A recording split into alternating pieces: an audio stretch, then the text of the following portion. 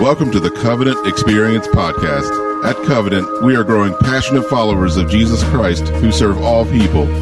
If you live in the tri-state area, we welcome you to join us on Sundays at 9 a.m. or 11 a.m. You can find more information about us online at covenantexperience.com or call us at 304-876-2212 with any questions. And now, today's message. We're in the middle of a series called Who's Your One? It's been a series about evangelism, a series about the need to share the greatest message that's ever been told in all of human history with your friends, your loved ones, your co-workers, your family, all of those people whose souls are precious to you, which really at the end of the day should be every soul on planet Earth, but all of us have people that we are particularly close to, people that we know really well, and people who are far from God. And so we've been stressing the need for sharing that message. We've been training each other in our small groups about simple and profound ways to share that message. So we're continuing that series this morning with the passage that Pastor Nelson read to us at the outset of our time together, and we begin this morning with a difficult subject. Sometimes churches get tagged with being all hell, fire, and brimstone. You ever heard that? I was looking back over the course of the time that I've been honored to serve as your pastor, and it occurred to me that beginning in February, I will begin my 5th year as your pastor. Time flies, doesn't it? I guess it depends. If you don't like me, then it's been excruciating, maybe. But it's been one of those times. I'll begin my 5th year. I have never once until today spoken about the subject that we're going to talk about today. And some of this is because it's awkward. We're talking about how to personally share this message with people who are yet to trust Christ, and this subject, the subject of hell, it's awkward, isn't it? In fact, if you want to know the fastest way to take a really good conversation and turn it into an awkward silence, mention that you believe, particularly when you're having a conversation with the wider culture, that there is a separation between all of humanity and God, the only prescription for which is the death and the resurrection of Jesus, and furthermore, mention your belief that those who reject that message will spend eternity in hell. And I can guarantee you, either you will end the conversation or they'll find a way to politely exclude you from it. Because it's awkward. And it's hard to believe in certain points. It's hard. And yet, Jesus himself taught us that there's a hell.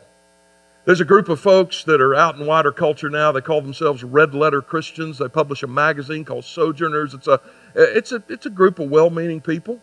Many of them, I believe, are my brothers and sisters in Christ. They say some helpful things. But one of the things that they've done that's actually been detrimental to the Western church is they have segregated the red letters in your Bible from the rest of the letters in your Bible. And one of the reasons they do that is because there's admittedly some uncomfortable things in Scripture. And so if I can ignore or somehow minimize the words that are not directly ascribed to Jesus, if I can somehow segregate Jesus from Paul or segregate Jesus from the prophets, then I won't have to talk about those issues. Sister Deb talked about one of those issues with you last week, the issue of sexual ethics, marriage and family and those kinds of things. And what our Red Letter Christian friends would say is, well, we're not going to talk about that. We're going to minimize that because after all, Jesus never said that. And although it may occur other places in the Bible, it apparently wasn't a priority for Jesus. And so we're not going to talk about it. And I have to tell you, that is one of the more adolescent approaches to inspiration and interpretation that I've ever heard of in my entire life. But here's the thing. Even if it's true, when it comes to this awkward subject of hell, it will not work. Because brothers and sisters, the only time in Scripture that hell is ever mentioned in such vivid and graphic detail that we find it in the pages of Scripture here in Luke 16, it's written in red letters. The only time we see a thorough, comprehensive description, hell described in vivid detail, it is Jesus telling the story. So that should grab our attention. There actually was one other time after this moment. Jesus tells us in Matthew's gospel that there's coming a day when a great separation is going to take place. Look at Matthew 25:46. And these will go away into eternal punishment, but the righteous into eternal life. In Luke's account, in chapter 16, we get the most thorough and graphic picture of hell that we will find anywhere in Scripture. And so today is, some of you may walk out today going, wow, it's Christmas, Pastor. But we're going to unpack several things that Jesus teaches us about this horrible, horrible place. Because friends, it's real. You can go to another church across the county or another place somewhere else and have somebody else feed you a bunch of crap and never tell you the hard stuff and take your money and entertain you while you go to this place, or you can hear about it. And you can warn others of it. Jesus said it's real. And so we've got to unpack this. 5 facts about hell. This won't be a highly sophisticated message. It's just going to be a message that expounds upon the truth of Scripture. 5 facts about hell, followed by 7 things that you're going to find in hell that may surprise you, actually. So let's begin with the top 5. Number 1, hell is eternal. If you didn't get that before, let's look at Matthew 25:46 again. He said, and these will go away into eternal punishment. And so there's an equivocation here using the word eternal. There's eternal life, there's eternal punishment. If you look in Romans 16, you'll see that word eternal ascribed to God.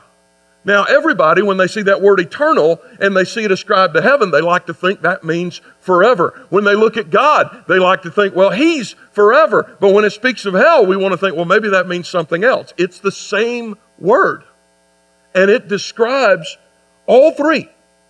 At the end of the age, Scripture tells us there are 2 and only 2 groups of people. They're going to be divided from one another. One will go into eternal life, the other into eternal punishment. And the equivocation is absolutely undeniable. Everybody, my friends, I mean everybody, is going to live forever somewhere. Everybody.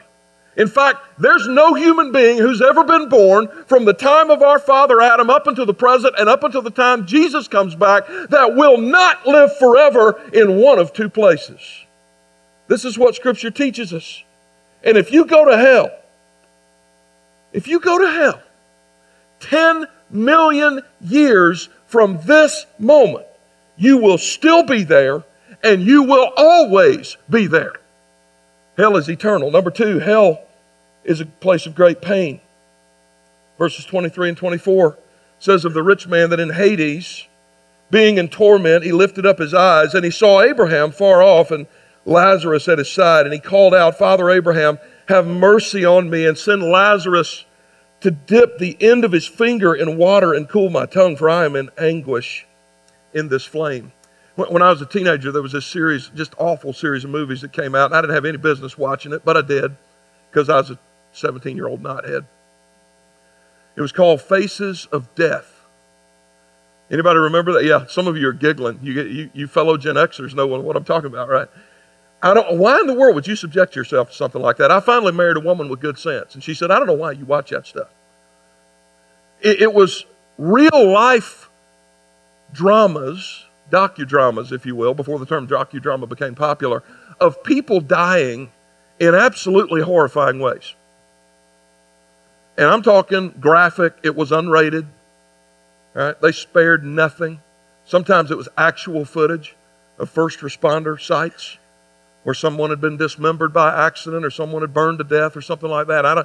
I know. Like, why in the world would you watch something like that? But I was thinking back on that experience with a series of flicks that I had still kind of burned in my mind. I had no business watching that stuff. But when I think about that, I think about how sometimes people can get obsessed about the way they're going to die.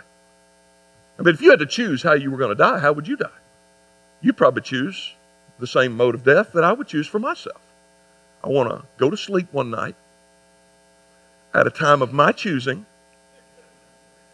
and never wake up. All right? Never feel pain because I'm normal. Right? And so there's things, right? Everybody's got a fear, and usually that fear surrounds some mode of death. For me, it's claustrophobia. It's why when I got to the airline counter Saturday night, and they had me in the middle seat, I mean, look at me. I'm a big old boy. You don't want to be on the aisle or the window if I'm in the middle. And I don't want to be in the middle for 14 hours. I panicked. Etihad Airlines, by the way, has excellent customer service. I flew 14 hours in the aisle on the bulkhead row. Can somebody say amen? Right? So there's all that. I'm like, okay, but I fear. So you know what would absolutely make me insane? To be trapped and not be able to move. And for that to be the way that I would pass. Some people fear, they think about how awful it would be to burn to death, or how awful it would be to drown, or how awful it would be. And we think about how agonizing certain kinds of death would be. But here's the good news about physical death. No matter how excruciating it is, eventually it ends, doesn't it? Eventually your heart beats for the last time. You take in your last suck of oxygen. You breathe out your last breath of carbon dioxide, and then you're done. And whatever pain you experience in this life is terminated, and it's over. Here's the bad news. If you're not ready for what comes on the other side, something that never ends comes next. And so the question is, what's it going to be? There's something far worse than the worst thing you could think of conceivably to die, and that is to be tormented to the extent that you're never released by death or by annihilation of your soul. You are forever conscious and simultaneously forever tormented. A place where the pain never stops and where you beg, as this man did, for relief, and it never comes. Hell is eternal. Hell is a place of great pain. Thirdly, hell is a place of sadness. Look at these two passages and we get some indication of this. In verse 23 rather, and he saw Abraham far off and Lazarus at his side. 3 verses later in verse 26, Abraham reminds this man, besides all of this, between us and you is a great chasm that has been fixed. As horrible as the thought is for spending all of eternity having no relief from torment and pain, there's a greater pain still. And that's the pain of knowing what you missed.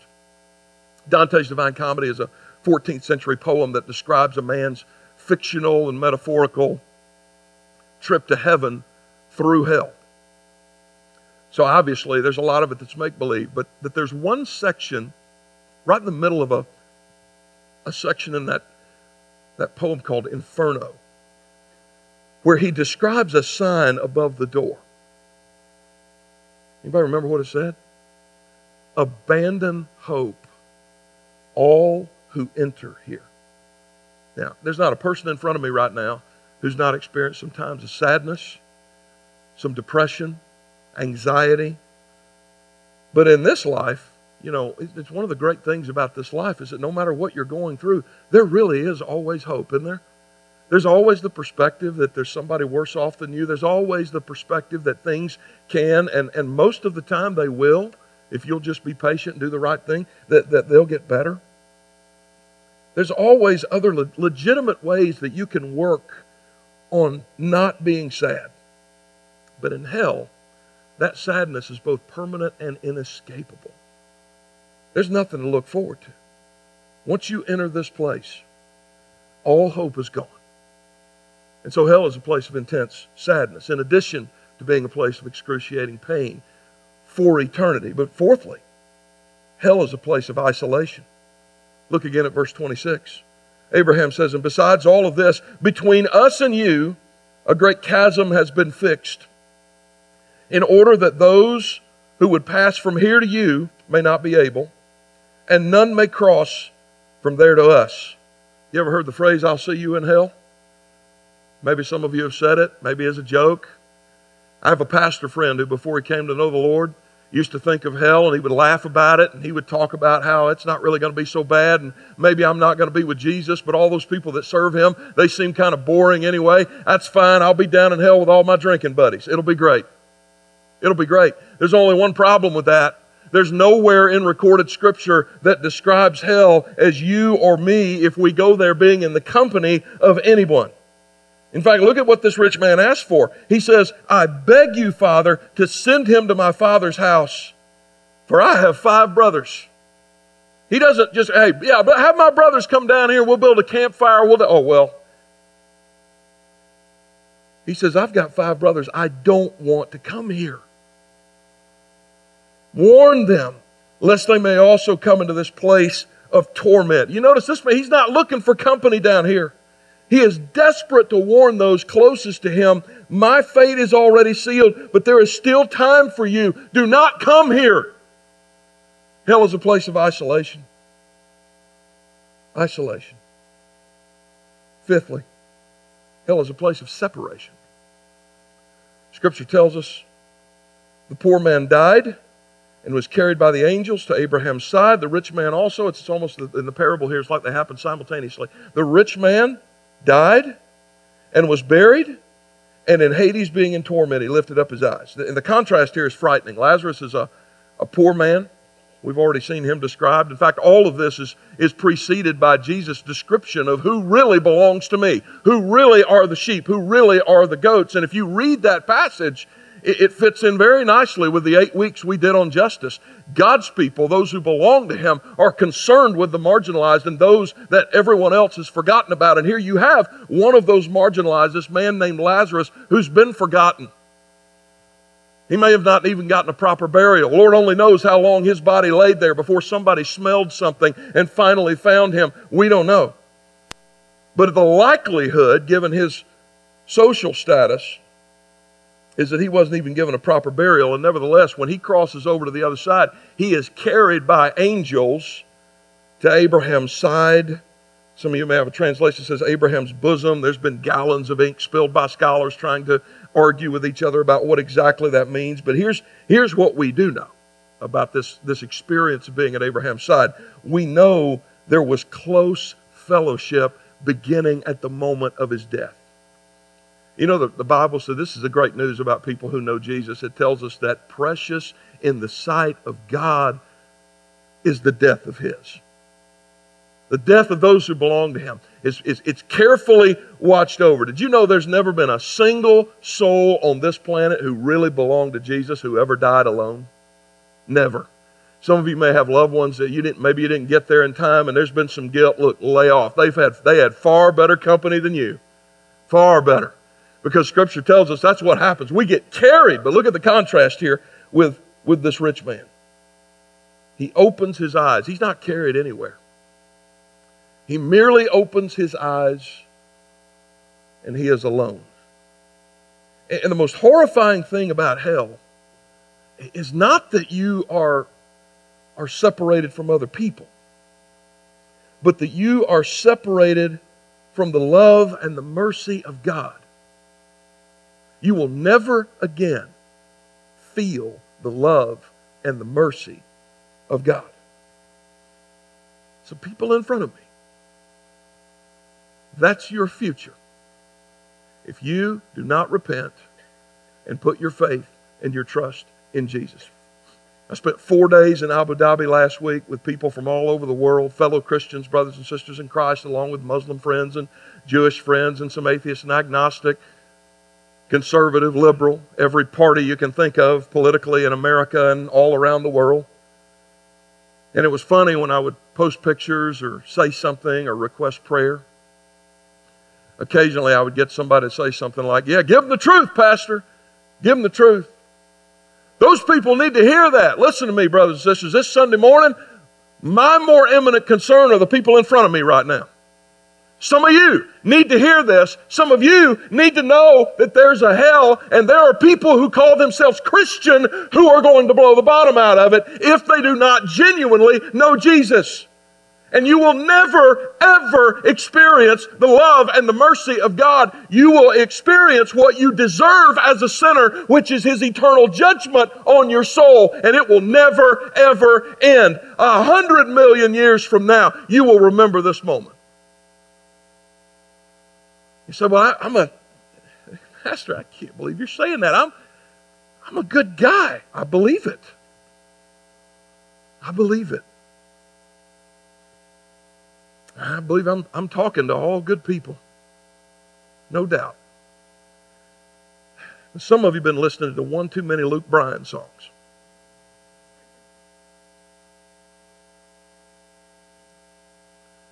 That's not how it works.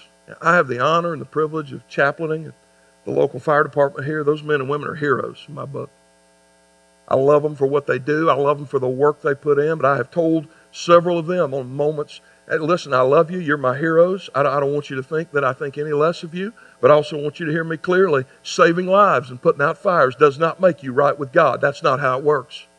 Some of you are war veterans. I thank God for you putting your life on the line so that unlike so many of those countries that were represented last week, I can stand up and do what I do and not be persecuted by my own government. I thank God that you have fought for our freedom, but laying your life down even for this country does not make you right with God. There are some war veterans that are going to go to hell. That doesn't sound very American. Well, how about this? Thomas Jefferson has been in hell for over 200 years. Writing the Declaration of Independence does not make you right with God. One thing makes you right with God. Repentance from your sin, which has separated you from Him in the first place. As that great theologian Jonathan Edwards said, you do nothing to earn you contribute nothing to your salvation except the sin that made it necessary. You turn away from that, you put your faith and your trust in someone who absorbed that sin and took that punishment on your behalf, and you give Him everything. That's how it works. That's how it works. Because there are good people. There are good people in hell. Here's something else. Good vision is in hell. Did you know that? Being in torment, this man lifted up his eyes and he could see. What does he see? Scripture tells us he sees Lazarus. What do you think that means? It means he sees what he has missed, and he will see it for all of eternity. Good people are in hell. Good vision is in hell. Good prayers are in hell. You hear what this man is saying? You hear his plea? And he's not just asking for mercy for himself, as any normal person would in that kind of excruciating environment, but also for his brothers. We think about that for a moment. We've been encouraging our small groups for the last 6 weeks. You need to develop a list of people. You need to pray for those people by name. You need to share the message of Jesus with those people using the 3 circles that we've given you, or using whatever tool. Just use something. Tell somebody about Jesus. There's a man in hell that had 5 people on his prayer list. 5 more than a lot of Christians that are still alive right now. Let's not be, brothers and sisters, less concerned about people going to that place than people who are already there. There's good prayers in hell. Wonder what this man's life and death would have been like if his prayer life had been in his life what it was apparently in his death. Here's the 4th thing. There's good memory in hell. Verse 25, Abraham says, "Child, remember that you in your lifetime received good things, and Lazarus in like manner bad things. But now he is comforted here, and you are in anguish." Here's what you will have in hell: consciousness, memory, awareness. What will you remember? Well, listen carefully to these words from Proverbs 29:1. He who is often reproved, yet stiffens his neck. You keep hearing the truth, and you keep saying, nope, nope, nope, nope, nope, will suddenly be broken beyond healing. You know there's degrees of punishment in hell. Jesus says it'll actually be worse for some people than it was for Sodom and Gomorrah. There's degrees of punishment there. Now, you riddle me this. Let's take someone from another world religion that I may have met last week in Abu Dhabi and talk with them about the gospel of Jesus, and they never hear it again, and they decide, make a conscious decision to stay where they are, to continue believing what they believe, and they go out of this world and then the next. And let's contrast that with somebody that's in front of me right now, who week after week after week, every year of your life, you hear the truth of the gospel, and you stiffen, and you stiffen, and you stiffen. Which punishment you think is going to be worse? This is why I'm telling you, my more imminent concern is for people in my own country, people in my own town, people in my own church. If you stiffen your neck, what's the result? Will suddenly be broken beyond healing. Look at those last three words. Pay attention. Let them scare the hell out of you. Broken beyond healing. See, my fear is that some of you are listening right now, and today will be just one more day that you're going to stiffen your neck. And there is coming a day in this life, where the Holy Spirit is going to push against you one last time. And you're going to reject it for the last time. And you may live another year. You may live another 40 years. You are a walking dead man, because he will never come knocking again. There's coming a day. So when there's this old hymn that says, "Pass me not, O gentle Savior. Hear my humble cry. While on others you are calling, do not pass me by." We forget that Scripture actually teaches that God's not obligated to convict you of your sin. And that there's coming a time in every man's life and every woman's life when he's going to knock for the last time. And then that's going to be it. That's going to be it. No matter how long you live, you're dead. You're separated. You are damned. And there will be good memory in hell. 1,000,000 years from this moment, you're going to remember that time when it was. There's good memory in hell. Here's something else. There's really good theology in hell. Really good theology. You've heard that old saying, there's no atheists in hell? Well, that's true.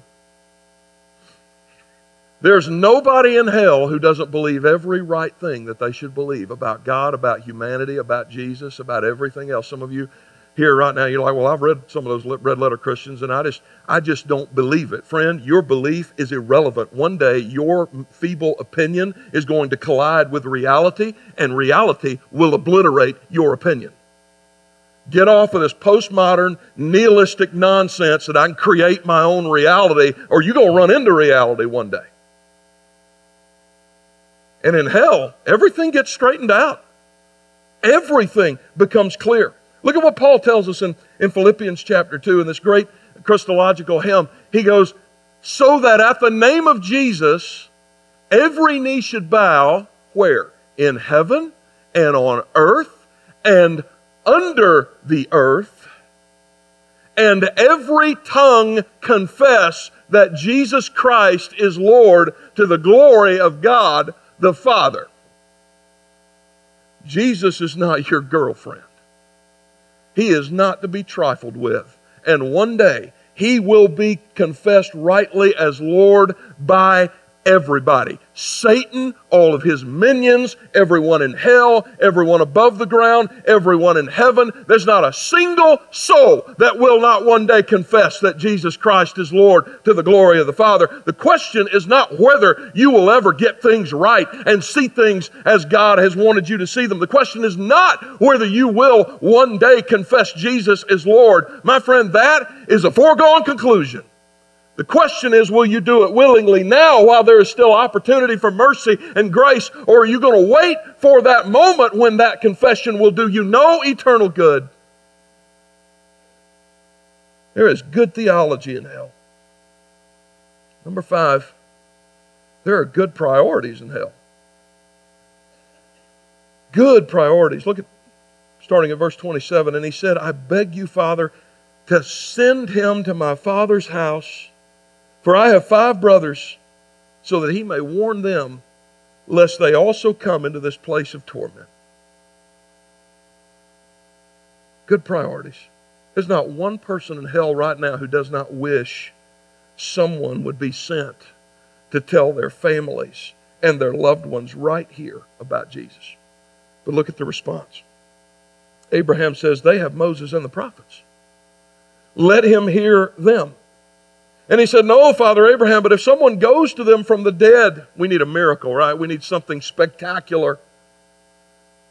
He said to them, if they do not hear Moses and the prophets, neither will they be convinced, even if someone should rise from the dead. This is an interesting way for Jesus to end the parable. One who will quite literally rise from the dead, and yet there were those who witnessed that who will not hear and will not believe. If you had a family member die, and Jesus released them to come back and warn you of this horrible place, Scripture tells us there is no more likelihood that you would believe that dead relative. So stay off of German Street with all the mediums and crap. You're just playing with demons anyway. What are you thinking? If you happen to run into one of those people, you're not going to believe what they tell you any more than you believe what I tell you. Because what imparts truth to the soul is not the medium, it's the message. It is the Word of God. Augustine called it a pharmacon, where we get our word pharmacology from it. You know, I've got some drugs that I've been taking recently under a doctor's care, and they're helping me. They're doing some things I should be doing. But if I suddenly chug the whole bottle, somebody might find me somewhere, right? That's the power of a pharmacon. It can bring life. It can also bring death. That's the power of the gospel. But there are good priorities in hell. Here's another challenge we get from this part of the text. Let's not let people in hell be more concerned than we are about people who are separated from God. Let's not be so ambivalent, so complacent about this. Finally, good intentions are in hell. 27 years of preaching the gospel, I can count on one hand the number of people that I've talked with about Jesus who have cussed at me or thrown me out of their house or just didn't want anything to do with me. I'm talking about people who believe things that I didn't believe and who I believe things they didn't believe. I mean, they hated everything I stood for. I count on one hand, less than the 5 fingers, the number of people that have done that. Most often, the issue is apathy, procrastination. I get around to it eventually. That same problem apparently was a problem so many people had in Corinth. That's why Paul said the following: "Behold, now is the favorable time." Remember Proverbs 29? He who stiffens his neck after being much reproved will suddenly be broken beyond healing. Now is the favorable time. Today, now is the day of salvation. Listen to me, my friends. Hell is full of people who never intended to go there. They never intended to go there. They had good intentions. Some of you are husbands and you're sitting here right now next to a wife who has cried her eyes out, spent time on her knees, lost sleep at night, paced the floor back and forth, caring about your soul, and you're just now coming to that realization, wow, yeah, that really was all about me. Now is the accepted time for you to look at that woman and say, sweetie, would you walk forward with me so I can believe in Jesus? Some of you are teens right now, and you're doing what I did as a knot-headed teenager. And you need to come to the understanding that this Jesus is not your prom date. He is not to be trifled with. He is Lord over all, or He is not Lord at all.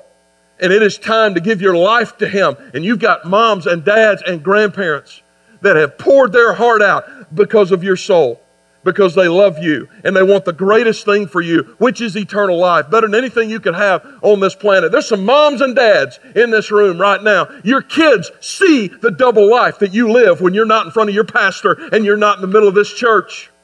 They see it.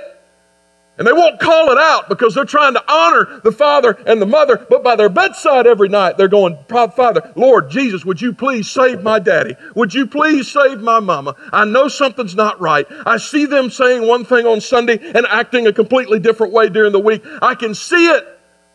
How many people in front of me right now, 1,000,000 years from now, are going to be in that awful, awful place? You don't have to be there. Scripture tells us that the Lord Jesus came in much the same way as as our musicians played and sang so beautifully a little while ago, and that he took human flesh upon himself, that he lived among our mess, and he did something that none of the rest of us have ever been able to do, that he lived in absolute perfection. And then he did something voluntary. He took our punishment, the judgment of God that was due to you, that was due to me, and he died as our substitute, absorbing the wrath of God that should have been ours. And then he rose from the dead, so that because he lives, you can live also. And the scriptures say this horrible place is not a place that God intends for you to go. This horrible place is there because God is God, and God is just, and God is holy, and God is not to be trifled with, and God will damn sin one way or the other. But His great love for all of humanity means that He has already punished it in the person and the work of Jesus. Hear me well, you don't have to go to hell. But you have to give Jesus everything, or you will go to hell. This is what the scriptures teach us. Now, why this in the middle of a series called Who's Your One? Why? Why do we do this? I think sometimes we really forget some of these things that are just awful that we learn about in the scriptures. And when we forget those things, we forget what we're here for. I've told the story several years ago, but I think it bears repeating. It's a true story about a group called the New England Humane Society. You know, today when you hear the word Humane Society, you typically think of saving animals. The New England Humane Society was not chartered for that reason, though. It began on the New England coast a couple of hundred years ago as a result of seeing a lot of ships go down literally just yards from the Atlantic shoreline.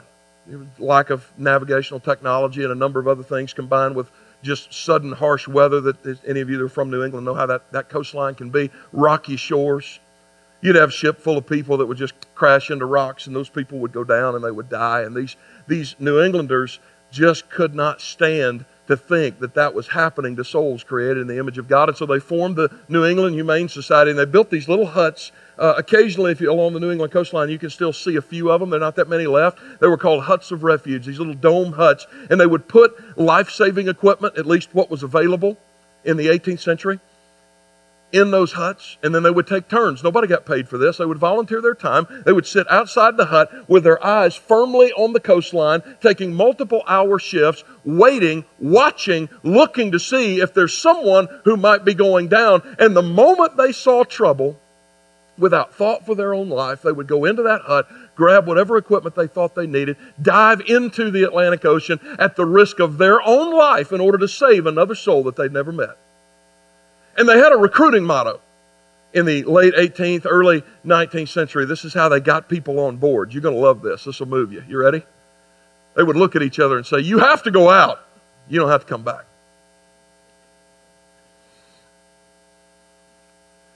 But it rallied New England.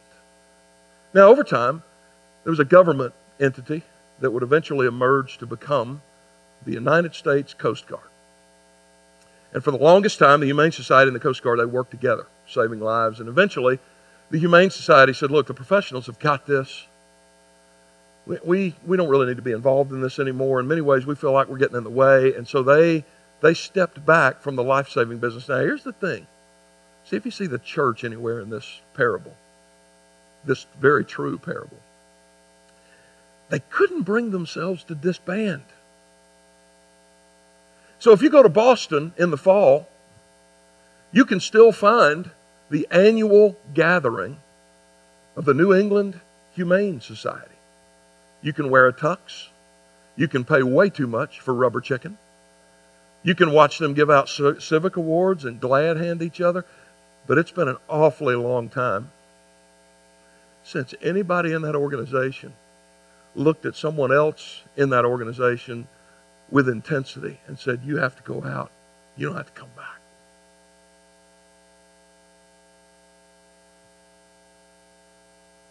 This is what we're missing, brothers and sisters. What about us? Some of you are like, man, Pastor, thank you for preaching this morning, but I'm good. I'm saved. Yeah. But hell is still real, and people are still going there. People are still dying. We sing a song here. It's one we're going to sing here in just a moment. And one line in that song says this, speaking to Jesus, if you gave your life to love them, so will I. Is that the cry of our hearts? May it be so.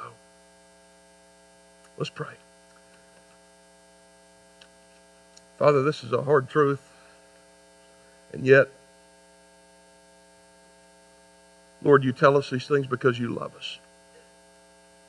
And so, Father, may we feel that sense of love. May there, any individual here does not yet know you, or perhaps thought they knew you, and at this moment, you're pressing against their soul. Father, I just pray, Holy Spirit, may they feel your loving embrace. May they sense your great desire for them to not be condemned.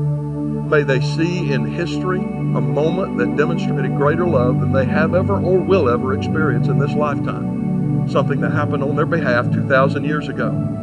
Lord Jesus, when you gave your life for our sins, and may they come to know you this morning. May they not stiffen their necks and find themselves one day, tens of thousands of years from this moment, regretting that moment in anguish. May they believe. May they receive. Father, for those of us who already know you, may you light a fire of passion in us that will catapult us beyond this season of Advent and into 2020 and beyond. And may this world, starting with this tri-state area, know of Jesus because of these people and their passion and their belief in everything that you have told us in your word. I pray these things in Jesus' name. Amen.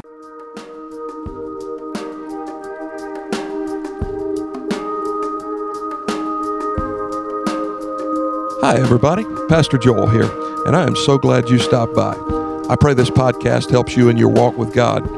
And if you're listening with questions about faith of any sort, God is not afraid of those questions, and neither are we. Join us any Sunday morning at 9 o'clock or 11 o'clock in the morning. If you're new to our area and looking for a church home, I hope we'll see you soon and have the opportunity to welcome you properly and personally through our doors. And if you live in the tri-state area, but you're already a part of one of the other phenomenal church families here, I pray this podcast has been a great addition to the primary teaching you already receive from your local pastor, and that you've been better equipped to serve your own church family. So let's all go make Jesus famous this week. Share his love every chance you get until we meet again, and God bless you.